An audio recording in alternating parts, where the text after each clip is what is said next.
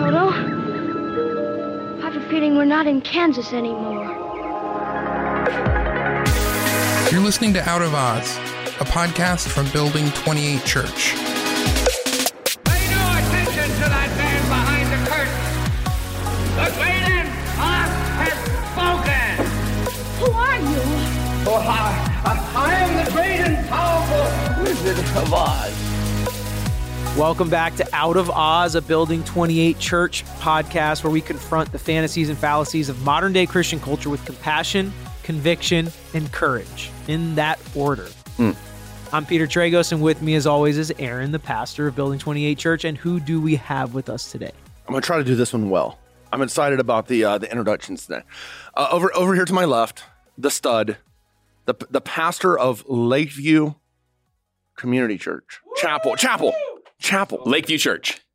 It's really simple. And Lakeview Church. Wow, you did great. No, he did. You know what? I saw you like you were thinking so hard. myself up for this. Like, why is he thinking so hard on this? It's just he's so excited. I don't know the name of churches. I get mine wrong half the time. Anyway, we have Mr. Tim Miller, Pastor Tim Miller. Excited to be the here. Right Reverend with us today. We also have beside him one of my good buddies. We go way back, man. Yes, You were sir. my home group when you were Clearwater in Christian college. College. OG. Clearwater Christian RIP. College, man. Wow. Like, Already hitting the table. circa 2013. Mr. Alan Pereira, Thank you.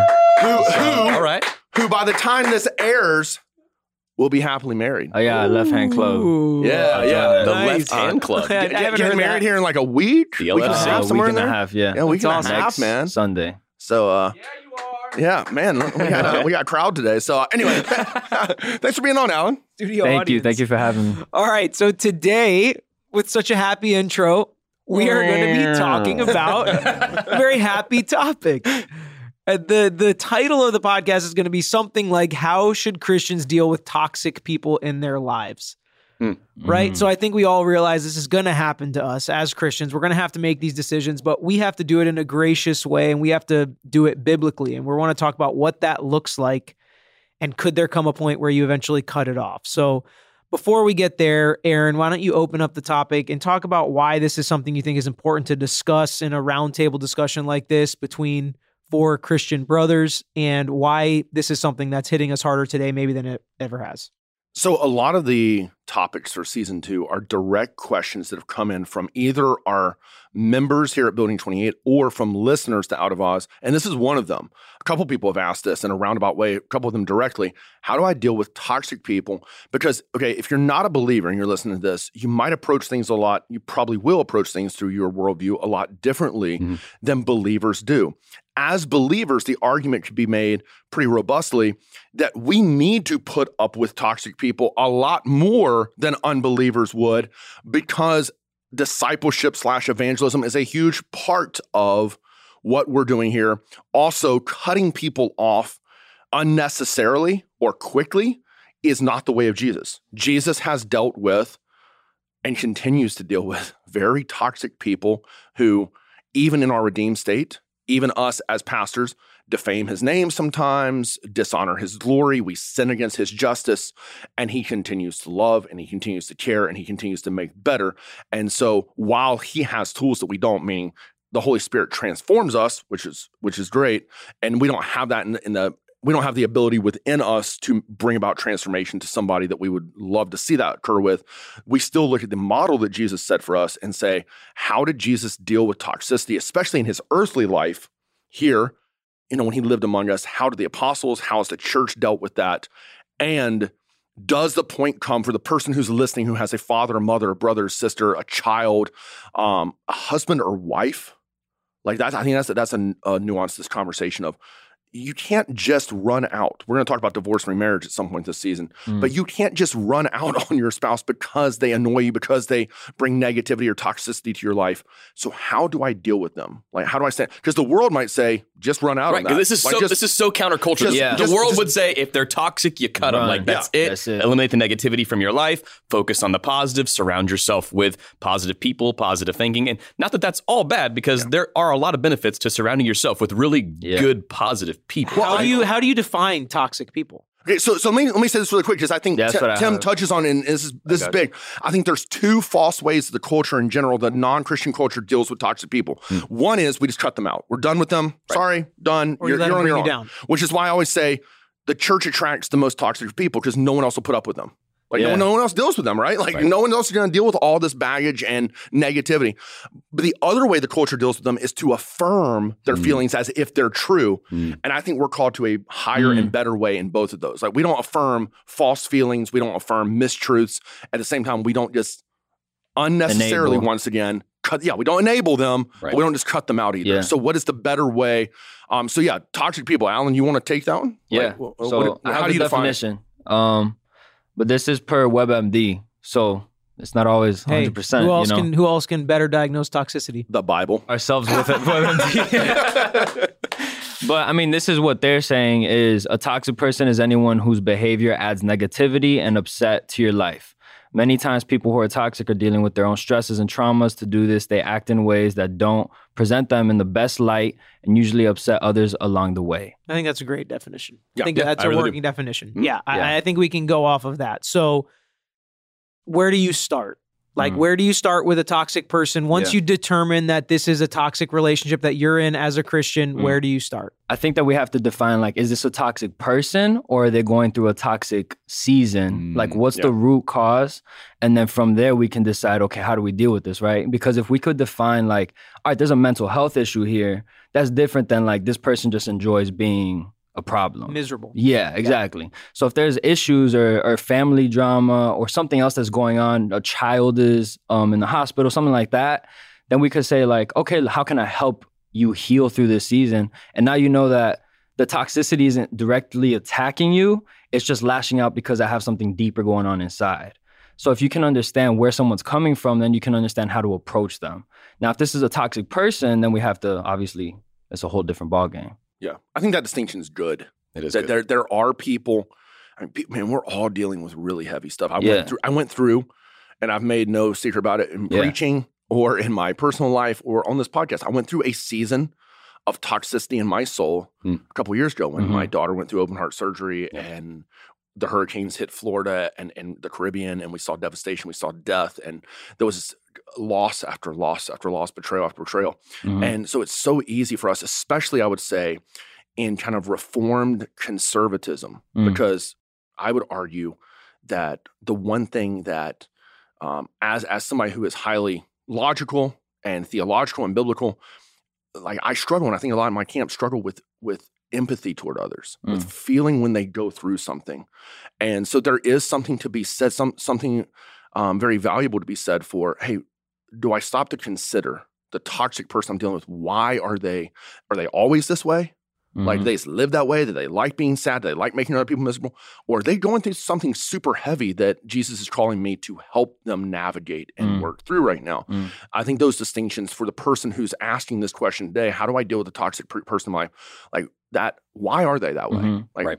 Yeah. And am I capable to, like, me or my community, do we have the ability to manage this toxicity, right? Because there's certain, I watch Med Circle. It's a big psychology YouTube channel. And basically one of the things that they touch on a lot, Dr. Ramini, she touches on narcissism a lot. And so with narcissists, like, can I manage this narcissistic relationship? Because what it does is it causes me to feel inferior and unable and all that stuff. And does that glorify God when I feel that way? If I can't manage that, then maybe I do have to, like, figure out what guardrails I got to put up. And then also what we just talked about earlier, what you said with, like, is it family? Like, is this someone I'm going to have to see, or am I married to now a narcissistic person, whether woman or man, right?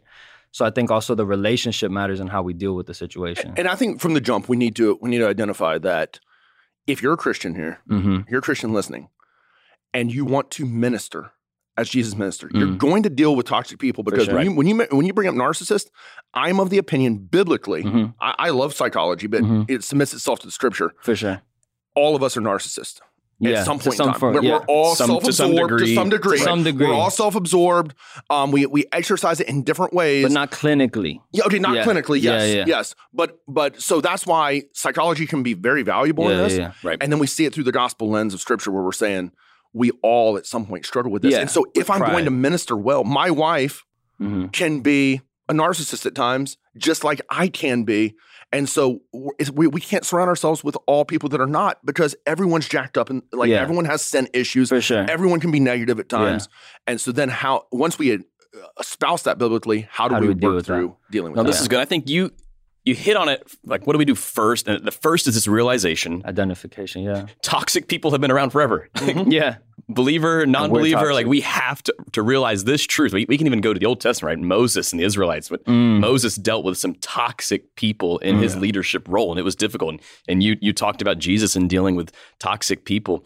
And growing up in the church, something that was commonly taught was this ridiculous illustration of, me, I would stand on a chair and there would be people around me, and it's like, all right, Tim, try to pull those people up onto your chair with you. And I could never do it, but they would always be able to pull me down. So it was like this idea of, this is what happens when you surround yourself with negative people, people who can bring you down, because they will bring you down every time. You will never be able to bring them up. And so I grew up with this thinking of, I cannot be around these people. If they are negative, if they're toxic in my life, I must stay away from them. And then I find myself studying scripture and I'm reading the teachings of Jesus, and who is Jesus surrounding himself with? People are probably trying to pull him off a chair, right? Like, I don't think the illustration holds up. So I would say where we start is we pray for our own heart. Yeah. Because that's where I had to start.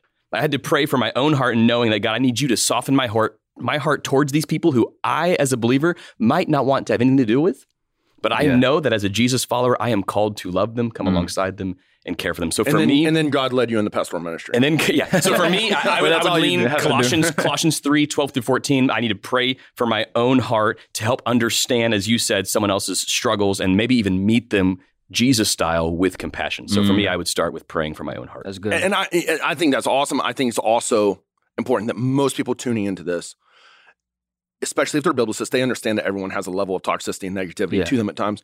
But they're talking primarily about that one person that is like that for almost everybody, especially for them. Yeah. And so I do want to make that distinction as well, that like while we all struggle with our toxicity and we all struggle with our negativity, like there are the flip side of that coin that Alan's talking about, of the people who aren't just going through a season, they are difficult to deal with in the everyday. How do we deal with them? How do we truly love them? How do we care for them? I also think it's important to point out, like, we're also talking more to people that have a toxic person in their life, whether it be family or best friend they grew up with, or somebody that they have some sort of responsibility that they feel towards. Not somebody you met at Starbucks who seems like the most miserable. You don't have to like go befriend them and help them, toxic person, right? I think that's just asking for some trouble in that situation. Right. Not that we can't evangelize and minister to them, but this is different. This is somebody you feel like a loyalty to. Yes. Like you grew up with them through high school and now we're 30 years old and it's like, you don't just cut them off. Yeah. This person's still in my life, whether I want him to be or not, or a brother, cousin, mom, dad, whatever. So now that we've kind of qualified it into that relationship that we would all agree with, don't cut them off initially, right? Not right away. Right. Like, so with that type of a relationship, we would all agree you don't want to cut them off. First, you want to kind of identify the toxic issues. Then you want to see how you pray for your own heart, set up guardrails, whatever it may be, because I think that's important. Let's talk a little bit more about setting boundaries with toxic people that you are going to keep in your life and try to minister to. How do you set up those boundaries as a Christian? I think it's identifying, because when you have a toxic relationship with somebody, even if that person's not toxic, but your relationship's toxic, you have blind spots. So you need to be a part of a community. You have to have people that you're doing life with that are able to point that out for you. And so I think it's important, like Jesus did surround himself with sinners, but he was a friend to them. He wasn't necessarily going to them for the advice. Anytime, the only time that you see him going to somebody is like when he meets with the elders when he's like, 12 or something like that? Yeah. He was young. So like, I mean, obviously he's God. But my point is being a friend, like seeking counsel and mentorship so that people can pour into you and say, hey, I see these issues with that relationship. These are ways that we believe you could. And listening to them. Yes, right? And actually listening. Like when we see the kings had the prophets and they didn't listen to them. I mean, those are people literally sent to help you. And that's the same thing we have now with our pastors and elders and community and friends around us and brothers and sisters around us pouring into us. I think that's important to listen to them. I think there's also a clear distinction between people who are annoying and toxic and people who are harming you. Yeah, like if you're in a harmful relationship where you are being abused physically, emotionally, I think that's a different topic than just toxic people, right? I mean, I think the toxicity there's definitely toxicity there, but there's a line that's being crossed where I'm not just putting up with abuse in my life. I agree with physical abuse. I don't know if I would say for myself, if somebody was verbally or like emotionally abusing me in my family, that I feel like the right decision would be to cut them off. No, I still am really like, I don't know if I would. That's a personal thing though. Yeah, I don't know if I would cut them off either. I'm just saying we need to be careful not to say, hey, never cut anybody off, even if they are. And I think that's part of the initial self-reflection and prayer. And then again, that's also where you can kind of seek community help. And if everybody agrees, you need to cut this off at this point. Because we all have different thresholds. Exactly. So like some people, it's like some people have such a strong mind. I don't want to say that strong, but you know what I mean? Yeah. Like they can handle that friend. And that's why I said like you have to see if you're able or your community is able to manage it. Yeah. Because if you can't and it's literally making you like have body shame. Yeah, you're right. Or stuff like that, you need to, be for the sake, not only for the sake of yourself, but now it's like if you have a family and it's affecting you, now it's affecting your children and your relationship with your wife or your husband, Right. Yeah, so I didn't write these down, but like the verses that pop to mind is obviously when Jesus says casting our pearls before swine. On the most surface level, that's talking about when you're giving the gospel to somebody and they continue to refuse that and scoff at it, that, you don't hate them, you still pray for them, but you have to distance yourself and go to those that are open to hearing that. And then, the Proverbs rise up where it talks about not answering a scorner or a fool according to their folly. And I think this is a heavy issue for me, obviously being a pastor. It's heavy also because one of the reasons I wanted Alan on the podcast is we get along great, but I feel like you're very, at least from what I know of you, you seem so compassionate and empathetic, and like you deal with these people, you walk through life with them. That's very, and sin is never justified, but the way that God just naturally wired me, I think any A-type listening would agree. A-types have a harder time typically dealing with that. Yeah. Like, I mean, it's hard, it's heavy. Peter and I have talked about we're both fixers. Like we're just like, all right, you got an issue. Like let's just clean this thing up. Like let's just fix it. It's hard to understand why you can't just fix it. And it's hard, like especially when they're like, especially when they're just like. But I think he's just saying you're better at dealing with it than he is. Like I was at my friend's till 2 a.m. 2 days ago, literally like. Just not yelling at him, but just being like, 2 a.m. Bro, I was literally like, it's 2 a.m. and I'm still going. I'm like, bro, like, let's make a plan for you. Like, let's figure, like, I'm not saying he's toxic, but I'm saying like, we just all have different thresholds with that. Yeah. And so I think that's something also, personally, and y'all are free to disagree. Yeah. I think that we need to look at, if we're not being compassionate and we're not truly caring as she is cared, then there's a problem. Yes. But if we say, like Pastor Don, most of our listeners know Pastor Don, he and I are opposite in almost every way. He has a soul bent on restoring and helping the broken, where God has naturally gifted him in that. That doesn't give me an excuse to not help the broken, but I also know if somebody comes in and things are going well for them and they're looking to kind of take next steps, Don will direct them a lot of times to me, chat with me or Deshaun.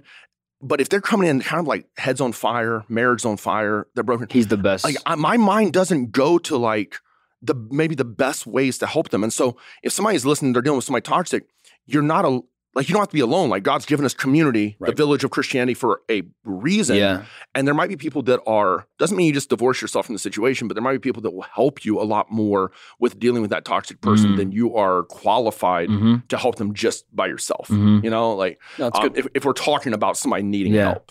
At the end, I guess if I'm put my cards on the table, at the end of the day, if I see spiritual abuse as more significant than physical abuse, not that physical abuse is not significant. I think that is incredibly significant. If you're in a physically abusive relationship, you need to get counseling, you need to get help, you need to separate from that. But when we're talking about somebody who becomes a toxicity for your soul and your walk with Christ, that's a serious, serious thing. Yeah. And I listen to a lot and read a lot after a psychologist from Canada called Jordan Peterson, and he talks about in his book 12 Rules that when you become a lifeguard, particularly in the ocean, and somebody's flailing around and they're drowning, you swim toward them and you put your foot out in front of you toward that person, and you tell them to calm down. And if they won't calm down and they try to grab your leg, you push them away with your leg. And that sounds, he says, it sounds so brutal and so unloving. But at the end, when it's all said and done, as harsh as it sounds, it's better that one person drowns than that two people drown, that they take you down. And if they're intent on, and I'm not saying we divorce this, I think this is where my mind goes. If they're intent, when you look at this, you pray through it, you discern, you try to care, but they're intent on devastation, there comes a point, and that might be different for all of us, where you say, I'll continue to pray. If by God's grace, in this turmoil, they respond and they say, hey, I need help a month from now or 6 months from now, I want to be there to help. But if it's just a matter of trying to pull me under the water and damage my soul, can't do this. I gotta come to that point of saying, hey, I have to back off from this. I think you're on. I like how you said we got to continue to pray, because I know I said pray for my own heart, but I think we have to follow it up with praying for their heart as well. I think, I know it just sounds so basic and elementary, but we forget the power of prayer. Like, are we actively praying for the toxic people in our life? If not, why? We should be. Like, there's no question here. As believers, we should be praying for the hearts, the souls, the minds, whatever it is they're dealing with. We should be praying for them. And I think, as you said, your first step should be to move toward them, not away from them. Yeah. I like where you went with that. And I would also back that up with, can we find ways to encourage them? Are there bridges where we can have a conversation with them? Can we meet them for coffee? Can we send them just an encouraging note or a text, knowing that it could bring on something? Like, should we initiate with some encouragement, with some initial bridge building steps? I have recently dealt with people in my life who have cut me off because they said I was toxic. This is on the other. So this is something I think we should talk about, because sometimes we might not see this, but what if we are the toxicity to someone else? So I have a family member who's not a believer and really saw me as toxic and completely cut me off. Recently, we experienced some reconciliation, and we actually spoke face to face. I continued with the encouraging text every now and then. And the relationship has been restored. Praise Jesus. Yeah. My wife is dealing with a similar situation. It's between two believers, but my wife has been cut off and has sought reconciliation and restoration and has not received it. And it has been very difficult for her, for heart, and for her soul. I think it's a really good word that like, so many of us listen to this as if we are not the toxic person. Right. As if we don't see us as the toxicity. We can never be. No one sees themselves as toxic. Else, right. Anybody that says I'm toxic is probably not that toxic. Like, it's usually someone that's like, I don't have any problems, or, you know. Well, I have a question though. So, and I think this actually goes into both sides, whether you're the toxic person or you're dealing with a toxic person. Wouldn't you say, and it's just a question, do you think that pointing that out and having that discussion and telling them that you think they are toxic, or that this relationship is toxic, is a good way for Christians to deal with a toxic relationship? It's a good way to bring about something, because you tell something. You tell somebody they're toxic. Either it's not going one of two directions pretty quick. They're gonna dismiss you, and maybe it's come to that where you just need to be straight up honest and say, which I would always push toward honesty, caring, sympathetic, 100%. Loving, honesty. That's what I would in do. This. That's just what I would do, and I don't because I also think that when we get to the question of when should we cut somebody off, I think out of the four of us, I would be the farthest away from cutting somebody off. Yeah. Like, literally, I can't think that's what I'm saying. Physical abuse. You can say spiritually abuse. You can try to spiritually abuse me if you want. I feel like I've got solid community and backing that I can go to, and also understanding that one person's not going to spiritually abuse me. It's just my feeling. I could be wrong. Yeah. Like, maybe Aaron would be in a position to spiritually abuse me, you know, like maybe, but most people would not. So, to me, unless you're physically abusive to me, which nobody is, but that's harder to cut off and continue communicate. I mean, that's harder to not cut off and continue communication. That's why I said physical abuse. But I can't think of now my definition of family. Yeah, my definition of connection and yours might be different. Like, I'm not going to go see you every day. Yeah, but I will keep constant communication. Never ever would I say, like, somebody says to you, I'm cutting you off. I can't imagine myself. I've had family members that I've spoken to less or not let affect me. They try to guilt me into doing stuff all the time. And I'm just like, I learned to be like, hey, I can't make it. Love you. Congrats. But I can't make it to your 75th award ceremony this week when, you know, you don't care about anything about anybody else in the family. You know, but from my perspective, I'm like, hey, I can't make it. Still love you. Congratulations. I would almost never cut somebody off. I don't want to ever say never. But that's so from my perspective, I feel like calling out the toxicity is easier for me because I know I'm not going to cut them off. If they want to stop talking to me, I'll still try to keep that communication. And if they think I'm toxic, I would want them to tell me they thought I was 100%. toxic. So that I could try to change and fix it or explain it. Yeah. So I think you have a very Colossians 3 mindset of give them grace as God has extended his grace to us. I think you are right in your thinking there. And I would agree. I'm sure not everybody thinks I do it the right way with how I talk. But I would try to. I would agree that we should extend grace as God has extended us grace. But I think the question still then becomes, what's the line? Well, at what point have we sought reconciliation or we've called out the toxicity? They have said no thanks. Do we still seek peace? Of course.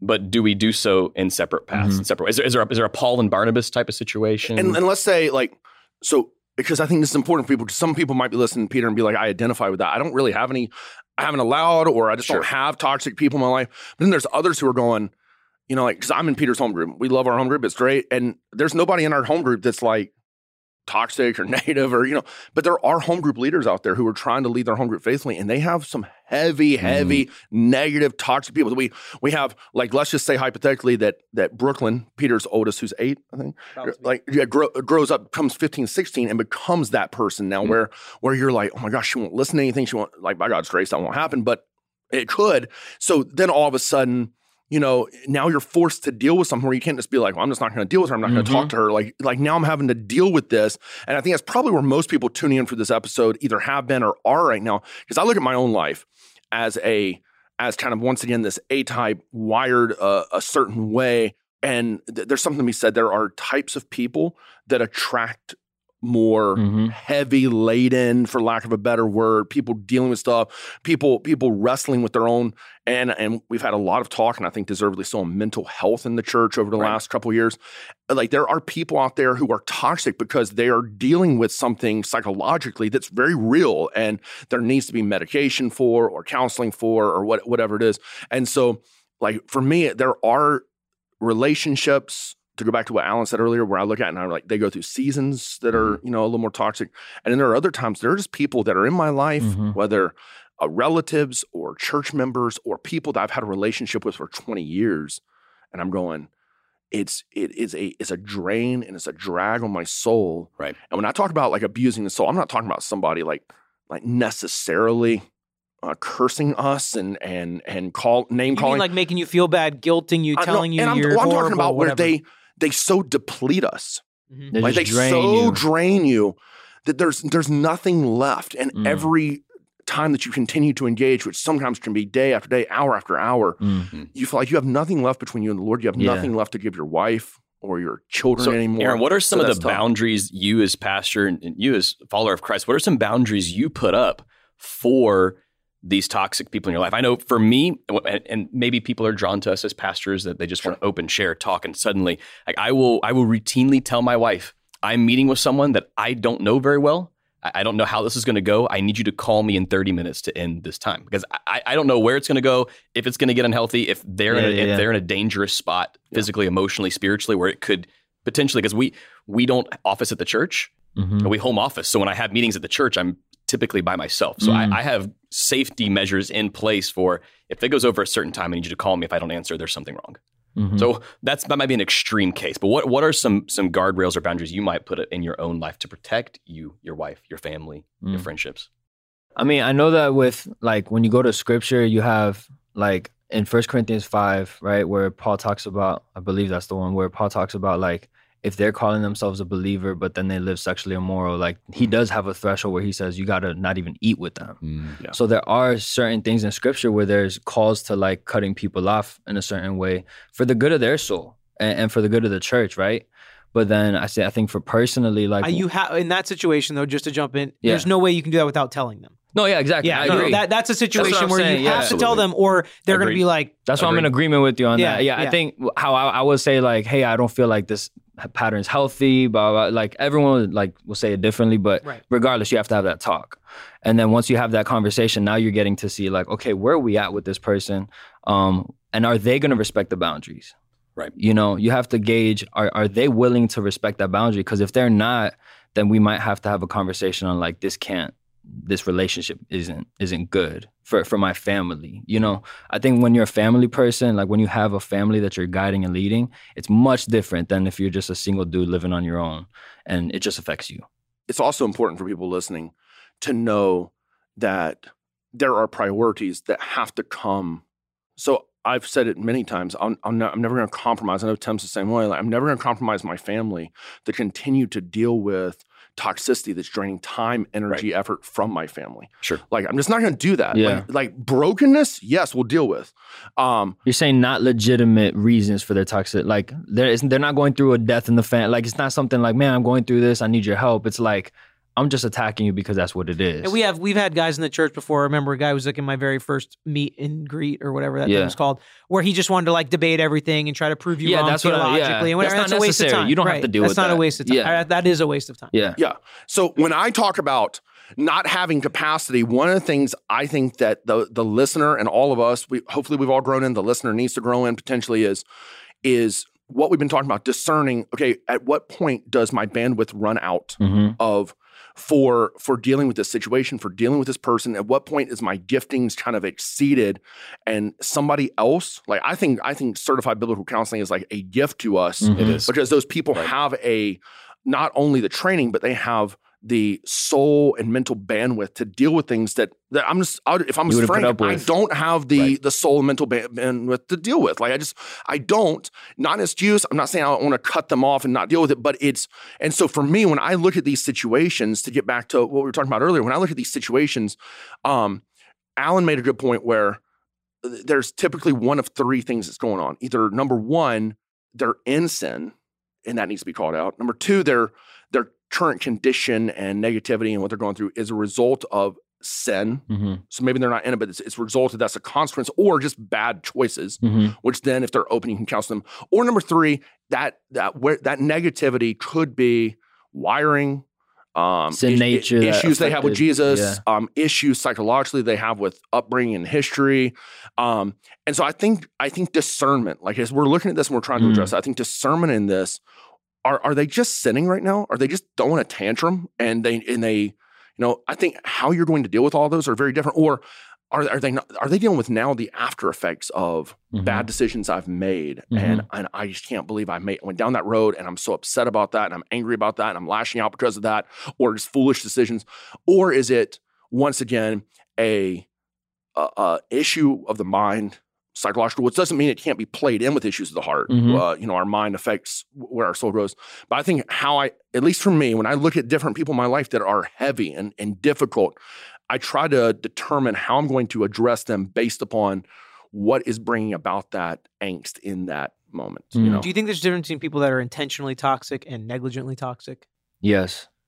Because I do too, which is again why you have that conversation. Now nobody's negligently toxic anymore. You know, now they're intentionally toxic. Yeah, I agree. I mean, I think that, because especially from your perspective, like somebody may just be coming to you to fix all their problems as pastors, and you have to be like, listen, this is a toxic situation. I can't fix all your problems. Like a lot of this has to deal with, you know, self-work, biblical counseling, Bible, pray, you know, and making better decisions is most of the time one of the biggest problems. Like you're saying, a lot of people end up in their position because of a bad decision after bad decision after bad decision. So let's get to something that I think a lot of people want to hear, and we're kind of getting close to the end. So where does it get to the point where you cut someone off?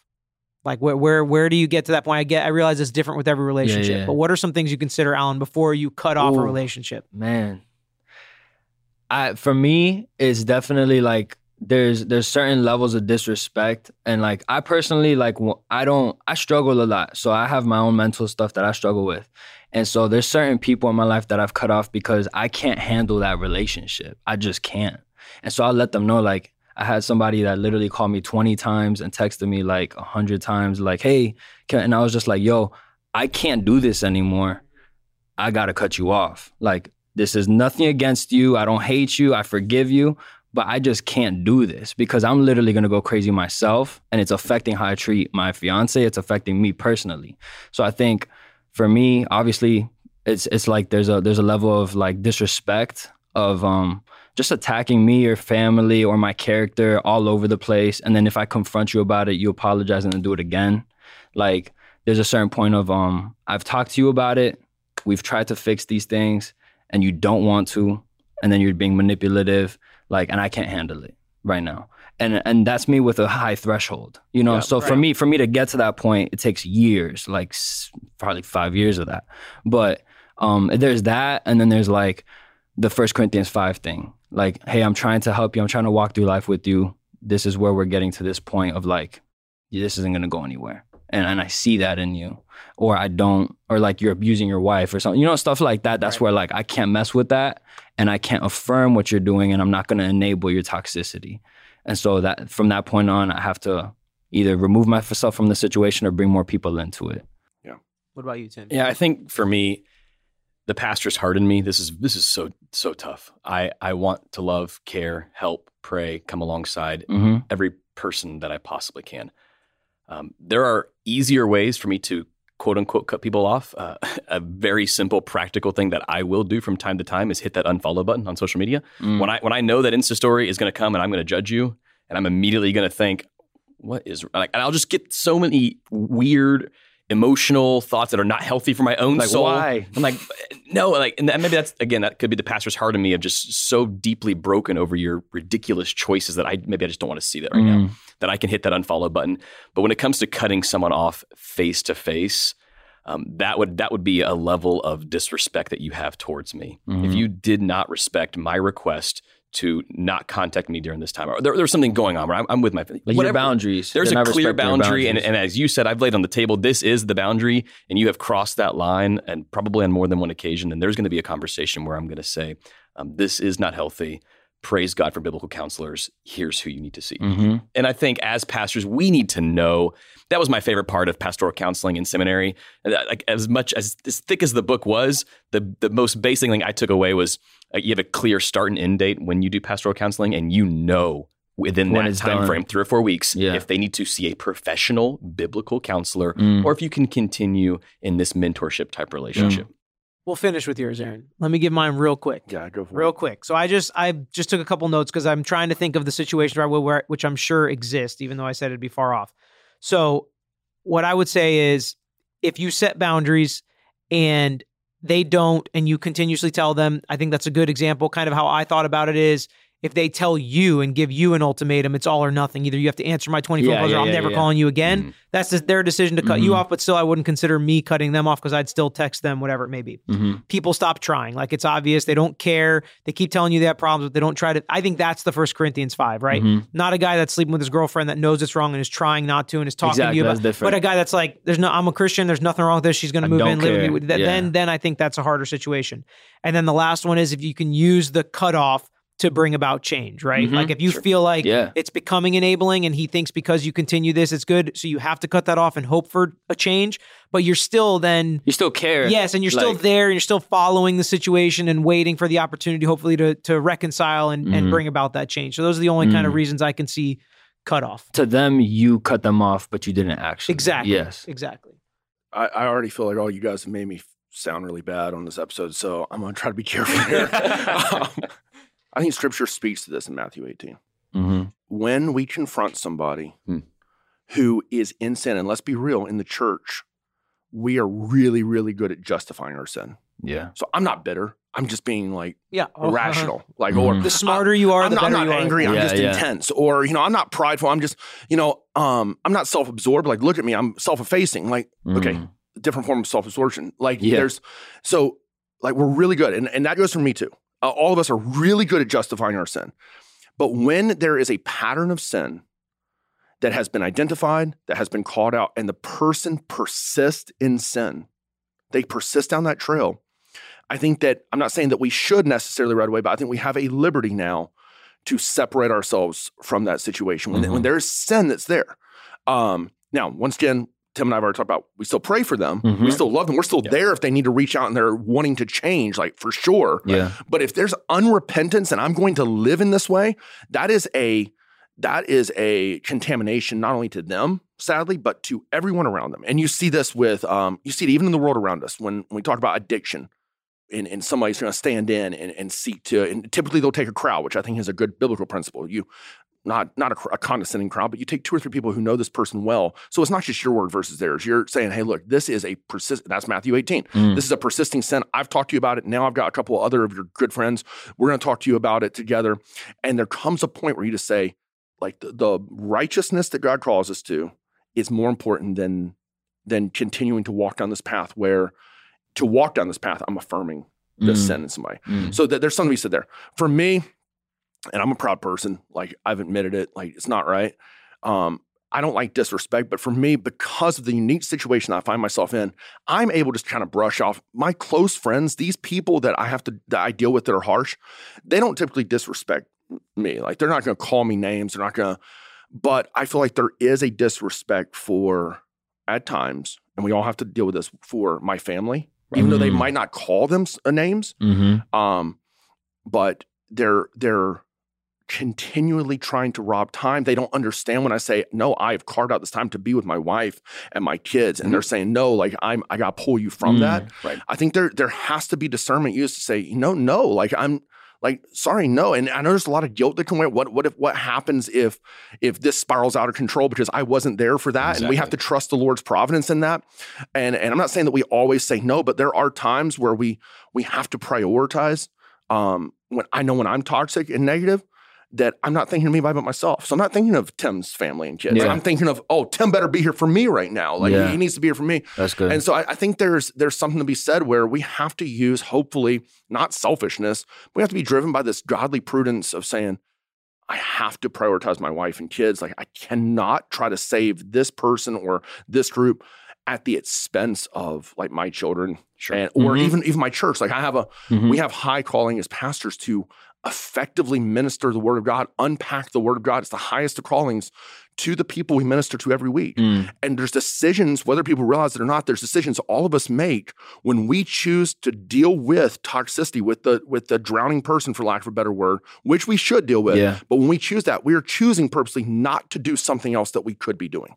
And so when that toxicity, I have to discern in my mind, is this going to take me away from what God is leading me in? To me, what you're explaining is setting boundaries, not cutting someone off. Yeah. But I don't. But what I'm saying though is this person affecting my kingdom impact?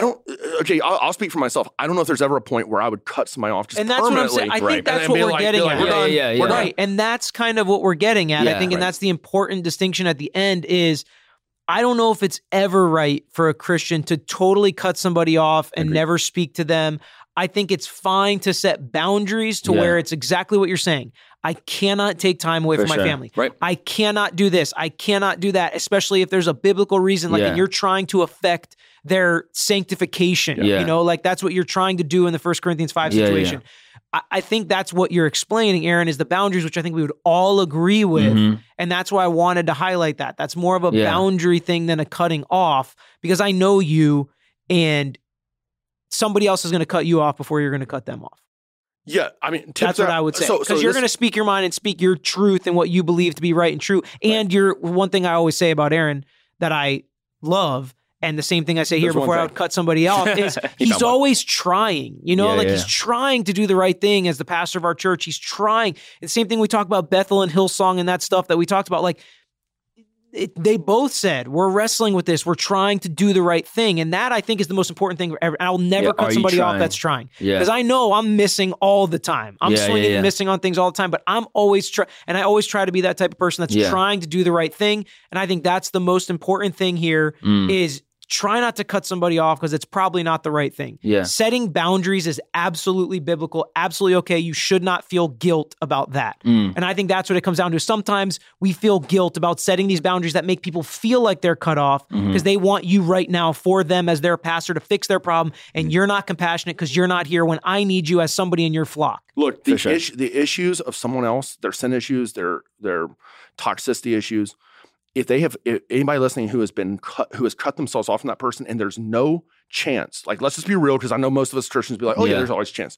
If there's no chance of reconciliation, that's sin on the person's part that cut off that person. I think like restoration, reconciliation is a beautiful, beautiful thing. Are there people right now at odds with me in my life, recently or in the past, that might be at odds? Like, yes, there are.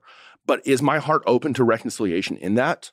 to dealing with that, to walking through that, because my own toxicity and their toxicity, yes, like 100% it is.